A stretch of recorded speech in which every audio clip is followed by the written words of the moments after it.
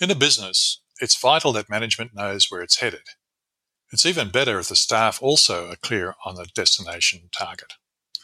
But if you ask many businesses what their destination is, they may struggle to tell you.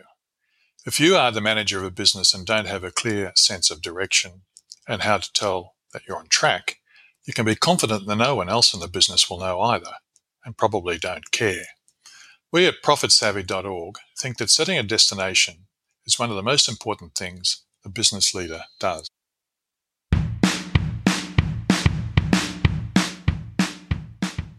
Hello, I'm Scott Williams, founder of ProfitSavvy.org.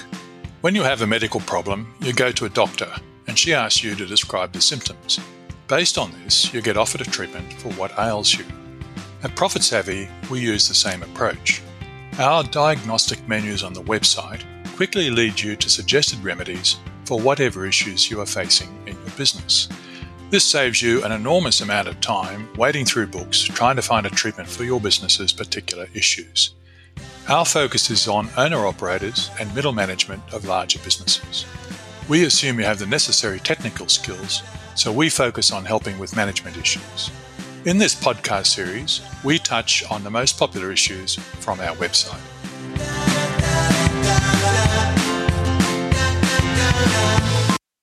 Imagine yourself driving at night between two country towns 500 miles apart. At any point in time, you can only see a couple of hundred meters ahead because it's nighttime. But you can be confident of getting there, even if you deviate along the route for food and sleep. That's because you've decided on a destination and your car's GPS will keep updating the route as you make changes.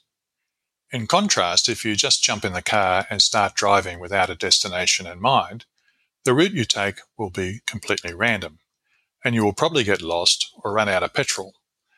I know it's a silly example, but many businesses don't know where they're going and so are pretty much rudderless.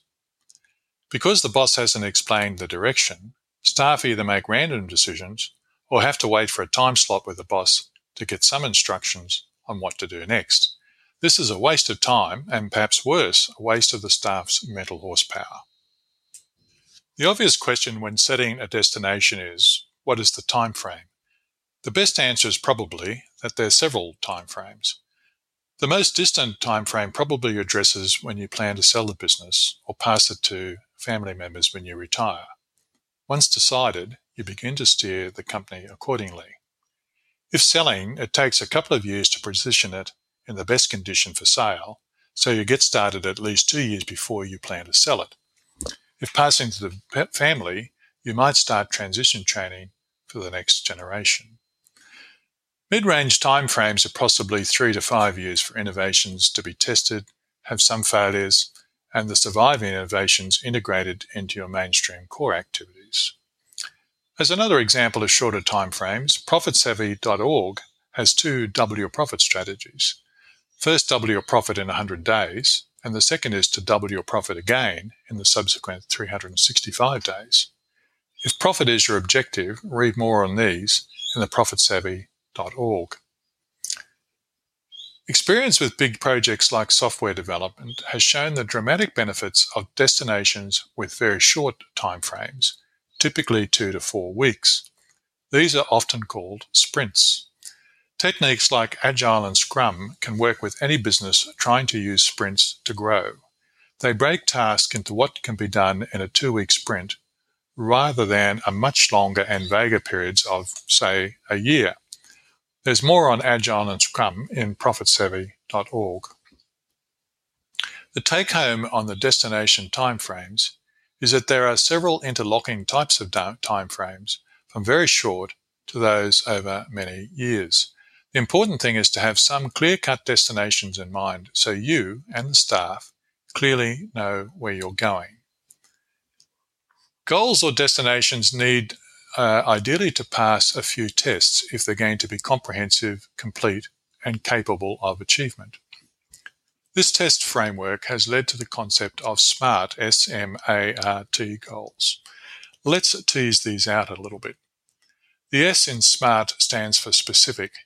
A goal needs to say exactly how it's measured, say double profit rather than the rather wimpy increased profit. The M in SMART stands for measurable. We have to be able to measure progress. Otherwise, how do we know we've got there or are at least progressing?